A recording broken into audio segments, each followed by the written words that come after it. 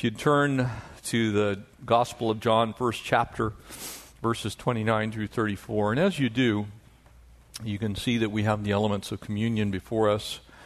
We will be partaking of communion at the end of the service today.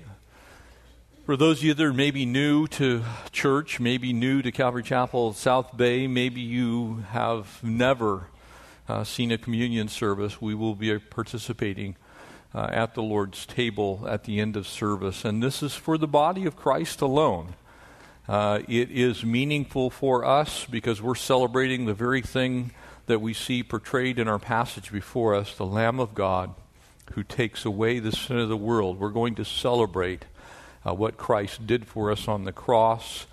And so if you're here today and you do not know the Lord, I'm going to even begin by asking you a simple question. Why not? Why do you not know the Lord Jesus personally? And I want to give you an opportunity as we come to the end of today's message to invite Christ into your life, that he would be your Savior, your Lord, forgive you of your sin, cleanse you from that sin, and then write your name in the Lamb's book of life, because he is the Lamb who takes away the sin of the world. Amen? Would you join me? We're going to pray for our time in God's Word, and then we'll dig into this passage. Father, we are so grateful that you sent Jesus into the world, that the world through him might be saved. Lord, what we would be without that sacrifice is lost. And Father, we thank you that you did send Jesus, and that he has always been the Lamb, slain before the foundation of the world, just exactly as the book of Revelation declares. And so, God, we bless you this morning. We thank you for your word. We pray that your word would speak to us now as we study it. We ask these things in the wonderful name of our Savior Jesus. Amen. Verse 29, in the next day, so this is day 2 of the recorded events of John's baptism at the Jordan River.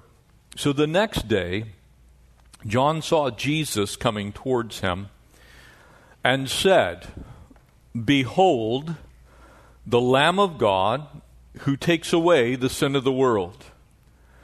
And as you think on that whole sentence, lock it into your mind this morning. Because really this is the culmination of the gospel. This is ultimately what mattered.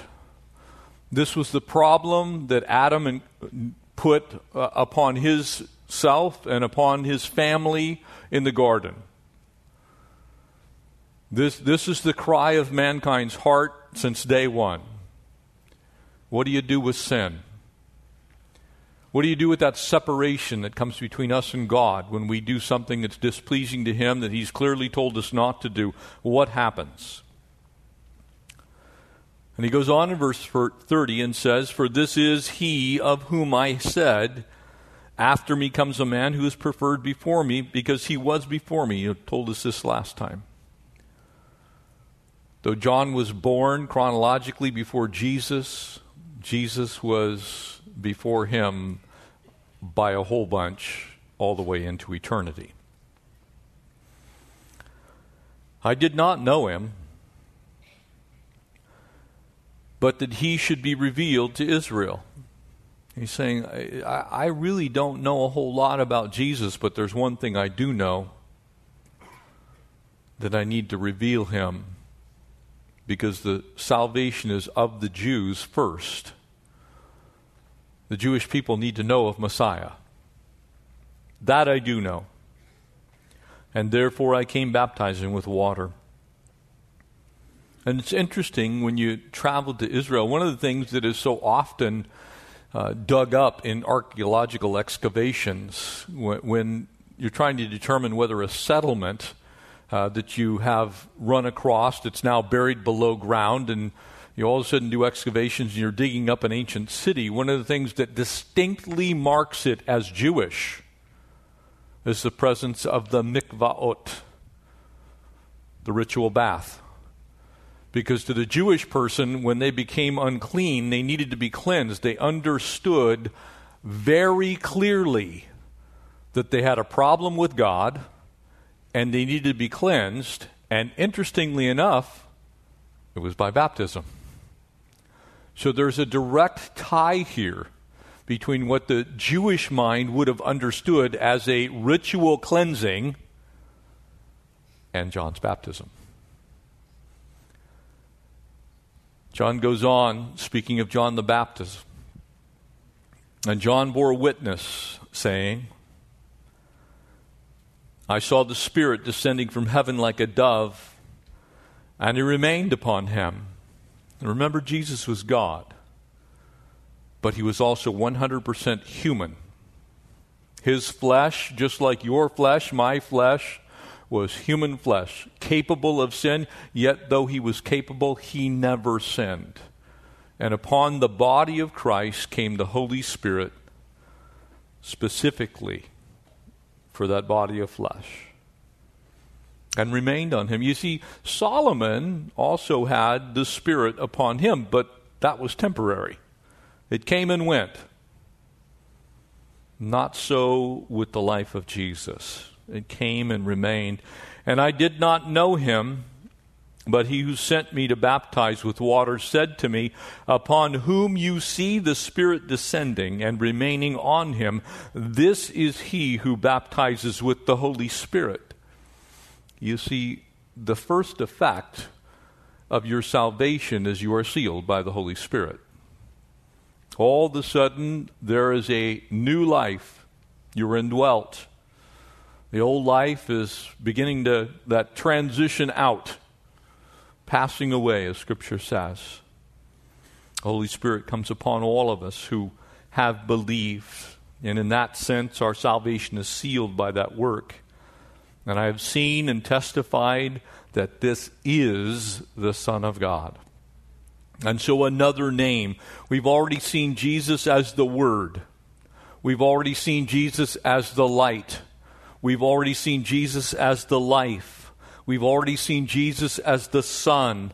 And now this fifth and really, I think, the most glorious of all of his titles that are here in John's Gospel, the Lamb of God, who takes away the sin of the world. You see, to the Jewish mind, and really to us, it's one thing to get right temporarily with God.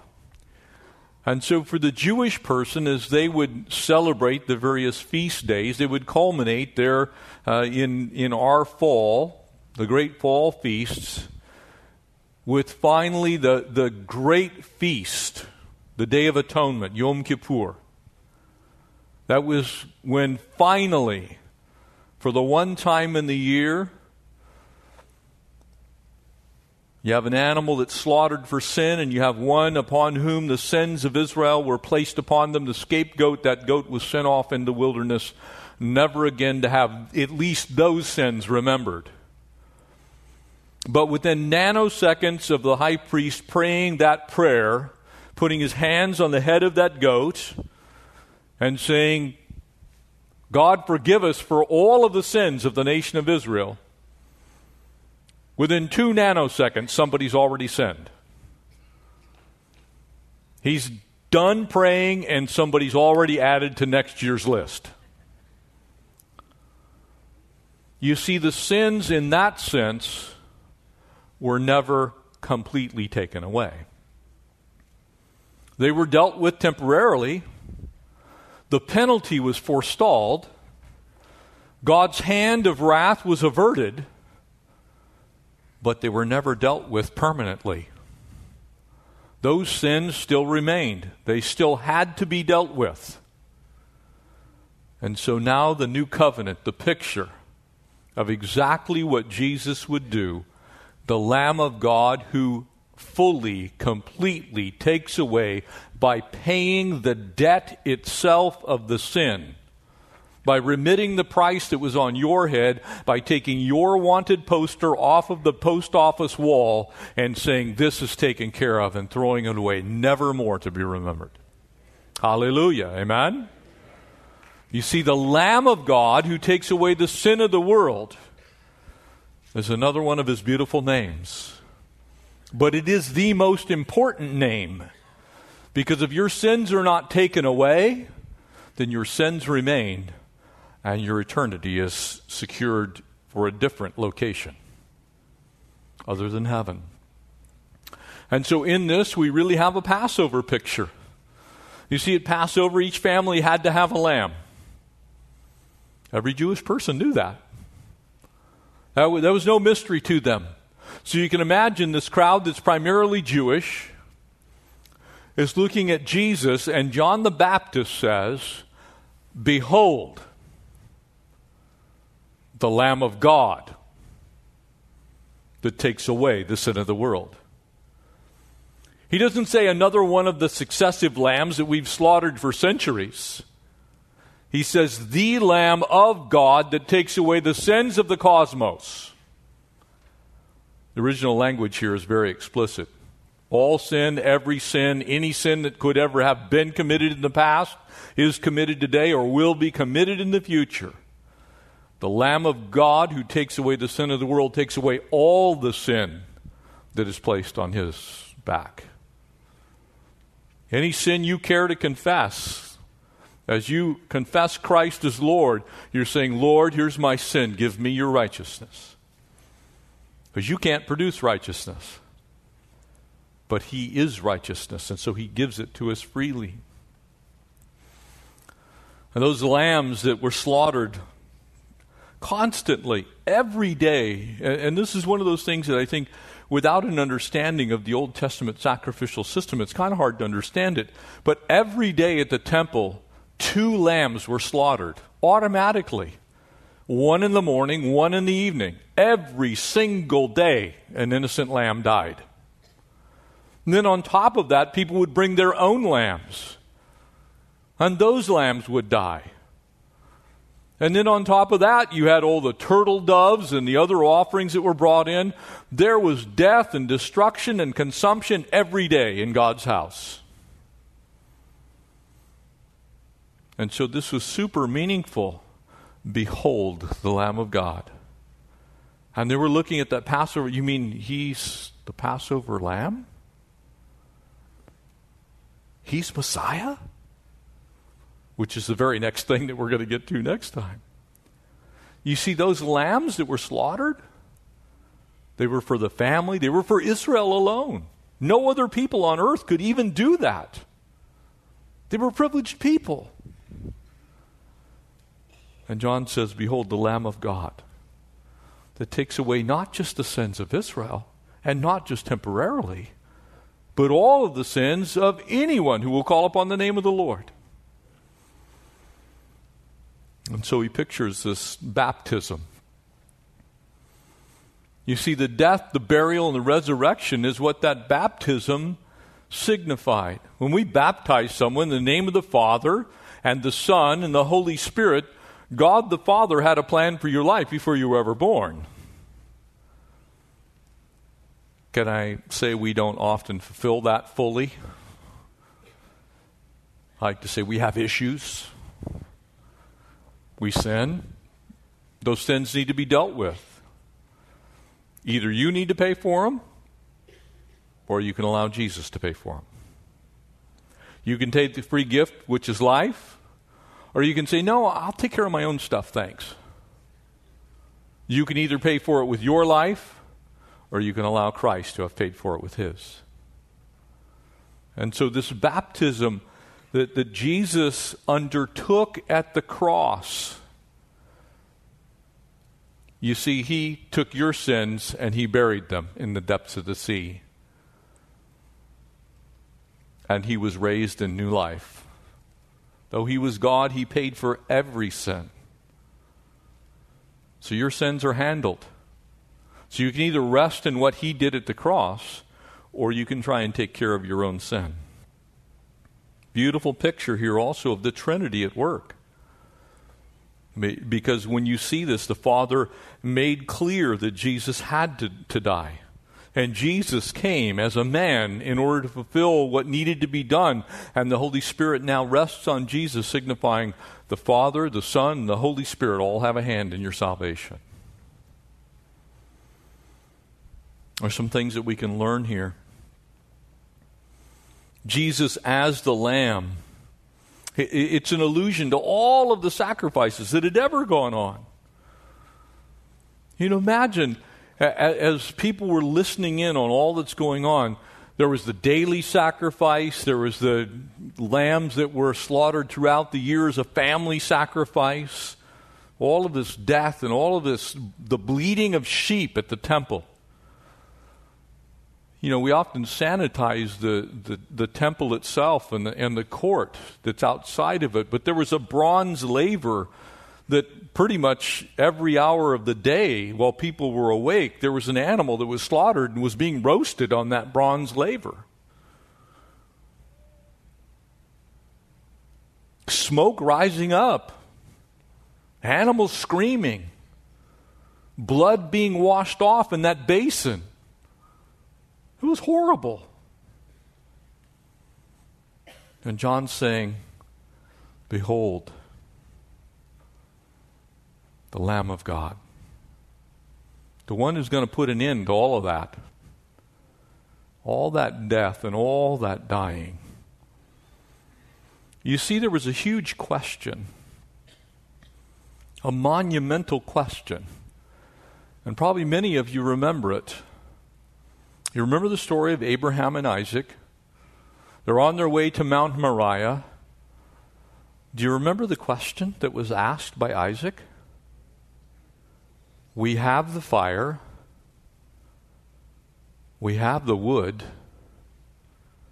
Where's the lamb? John answers that question. Behold. Because what was God's response in Genesis 22? That God will himself provide a lamb. The Lamb of God. Jesus is God's provision to answer that question. That's who Jesus is. You see, no more lambs are going to need to be killed. We have to look at Jesus Christ for who he is. He's the only lamb that can take away the sin of the world, by the way. He is your Passover. You see, as these things would bound out from this beginning, if you think about how this was being seen, you see in the Garden of Eden what happened when Adam and Eve sinned. An innocent animal died. That's where those cloaks of skin came from. But what were Adam and Eve trying to do? They were trying to hide. They were trying to justify. And God says, oh no, it's going to take blood to cover that sin.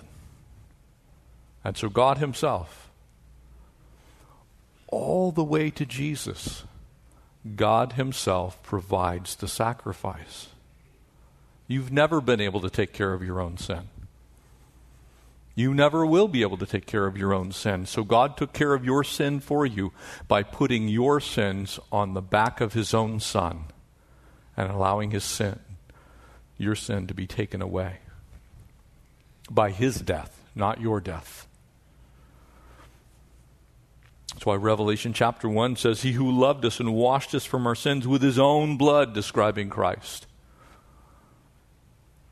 You see, it's a story of love. It's not a story of death anymore.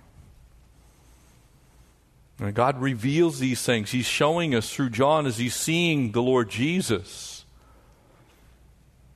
He's seeing little glimpses, and each name provides a new piece of information. He first says, this is the Word that became flesh.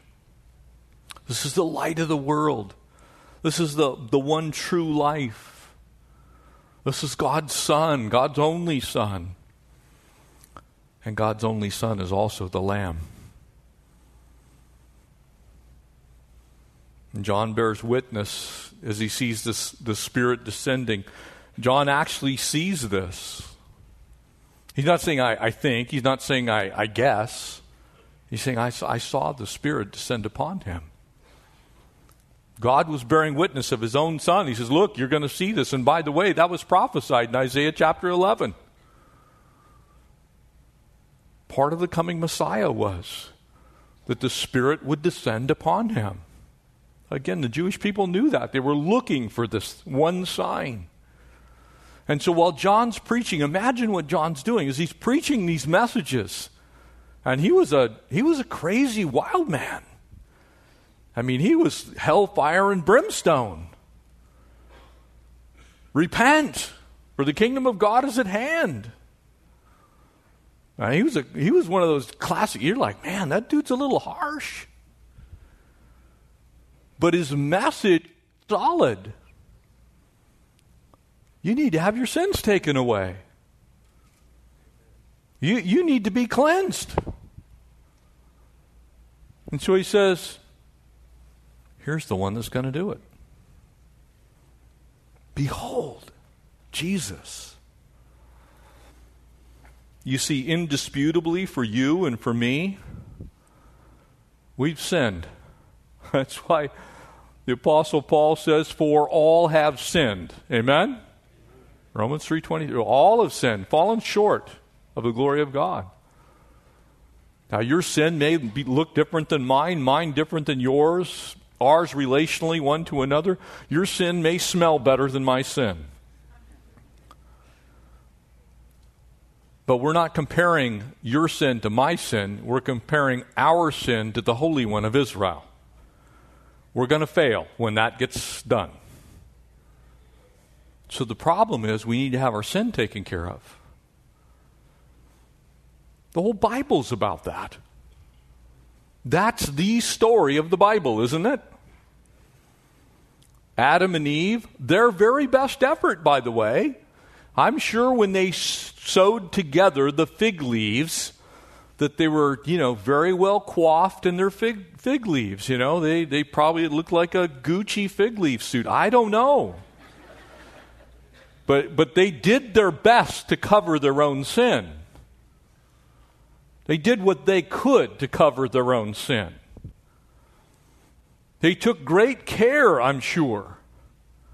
And they had their own selves convinced it was good.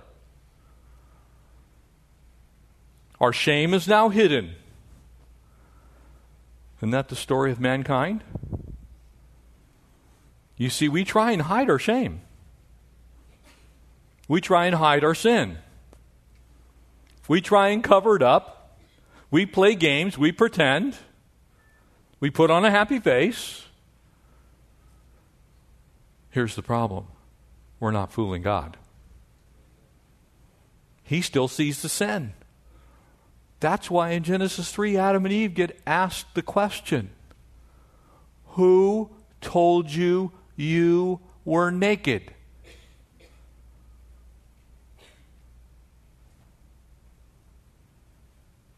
You see, God was saying, I knew. Who told you you were naked? Who told you you had a problem with me?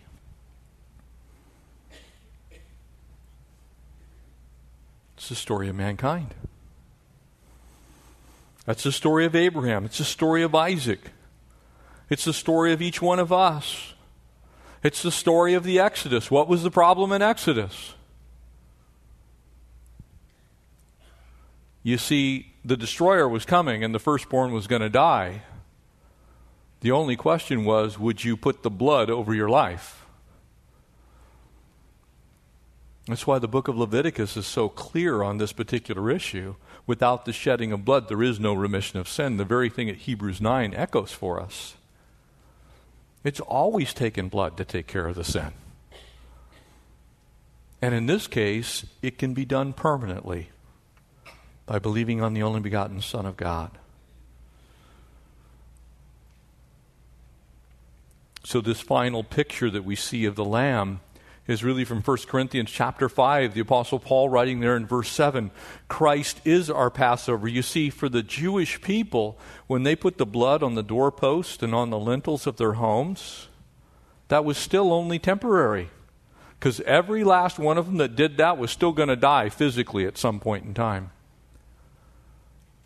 You see, God's not just concerned with your today, He's concerned with your forever. He's not just concerned with what happens to you tonight or tomorrow or next week or next month or next year. He's concerned where you're going to spend eternity. In order for that to be a good thing, then you need to be found in Christ, in the only begotten Son of God, who is the Lamb of God, who takes away the sin of the world. Because he can remove your sin. Not just cover it with fig leaves, not just make a sacrifice so that it's not dealt with today, but actually take it away permanently. Amen? That's a very different thing. You see, we can apologize to God. We can do the things necessary. You see, what happened in the Old Testament is that this great truth of Leviticus 16, that it took the shedding of blood, never got any better than Leviticus 16 until Jesus. Until Jesus, it was never any better. It was always someone innocent had to die. And God sends Jesus into the world so that no one needs to die for their own sin. Christ already paid that price. He shed his blood. I'm going to ask the communion team to come forward and begin to pass out the elements of communion. And as they do, you're going to receive the bread first and then the cup. And again, I would ask you to please hold both elements, and we'll partake of them together. For those of you that are maybe here and you've never heard the gospel message, Jesus Christ, God's own Son, is the Lamb of God who takes away the sin of the world. And he wants to have a personal relationship with you. And that personal relationship that comes to you by believing in his name, that he is in fact God's only Son, that he in fact lived on this earth a sinless life. He was then put to death on Calvary's cross in your place. That death was sufficient to deal with all of your sin. That he was raised again on the third day, signifying that we have eternal life. If you want that today and you don't have it today, you can have it right now. All you need to do is invite Jesus into your life. Confess that he is Lord. Ask him to write your name in the Lamb's Book of Life. So if you need to do that before the elements get to you, simple prayer is all it takes. You gotta mean it from your heart. For the rest of us, as you receive first the bread, this name stands like a monument. When you travel to Washington, D.C., and for all the crazy things that are going on, there's still some wonderful reminders of some very wonderful lives. You can go to the Washington Memorial or the Lincoln Memorial or Martin Luther King Memorial, any of the war memorials, and you can see the cost that's been paid to make us a great nation. How much infinitely greater was the cost that was paid to bring us into a right relationship with God through the death of Jesus Christ, his own Son, for our sin. Our lives are supposed to be a monument to Jesus. Our lives should scream Jesus, that redeeming Lamb that touched you, that touched me. He in fact entered this world for the express purpose to save us. That's why, as the Apostle Paul reminded us as he shared communion with the church at Corinth, he says twice, repeating the words of Jesus, "Do this in remembrance of me." Do this in remembrance of the Word who became flesh. Do this in remembrance of the I am that I am, God. Do this because Jesus is the Alpha and He's the Omega. Do this because He's the Father of eternity. He's everlasting Father. Do this because He's the Prince of Peace. Do this because He's the wonderful or wonder of a counselor. Do this because He is in fact mighty God. Do it because He's Emmanuel, our God who is with us. Do this because He's the light that shined in the darkness. Do this because He's the only life worthy of living. Do this because He is the Son of God. Do this because He's the Lamb of God that takes away the sin of the world. That's why we do this. That's why Scripture reminds us there is no name under heaven whereby men must be saved except the name of Jesus. There's no mediator between God and man. There isn't another one. It's just Jesus. That's why He's the name that's above every name. So as we worship the Lord, we're going to sing a song. We're going to offer our praise, and then we're going to pray. We're celebrating the beautiful names of Jesus. We're celebrating the Lamb.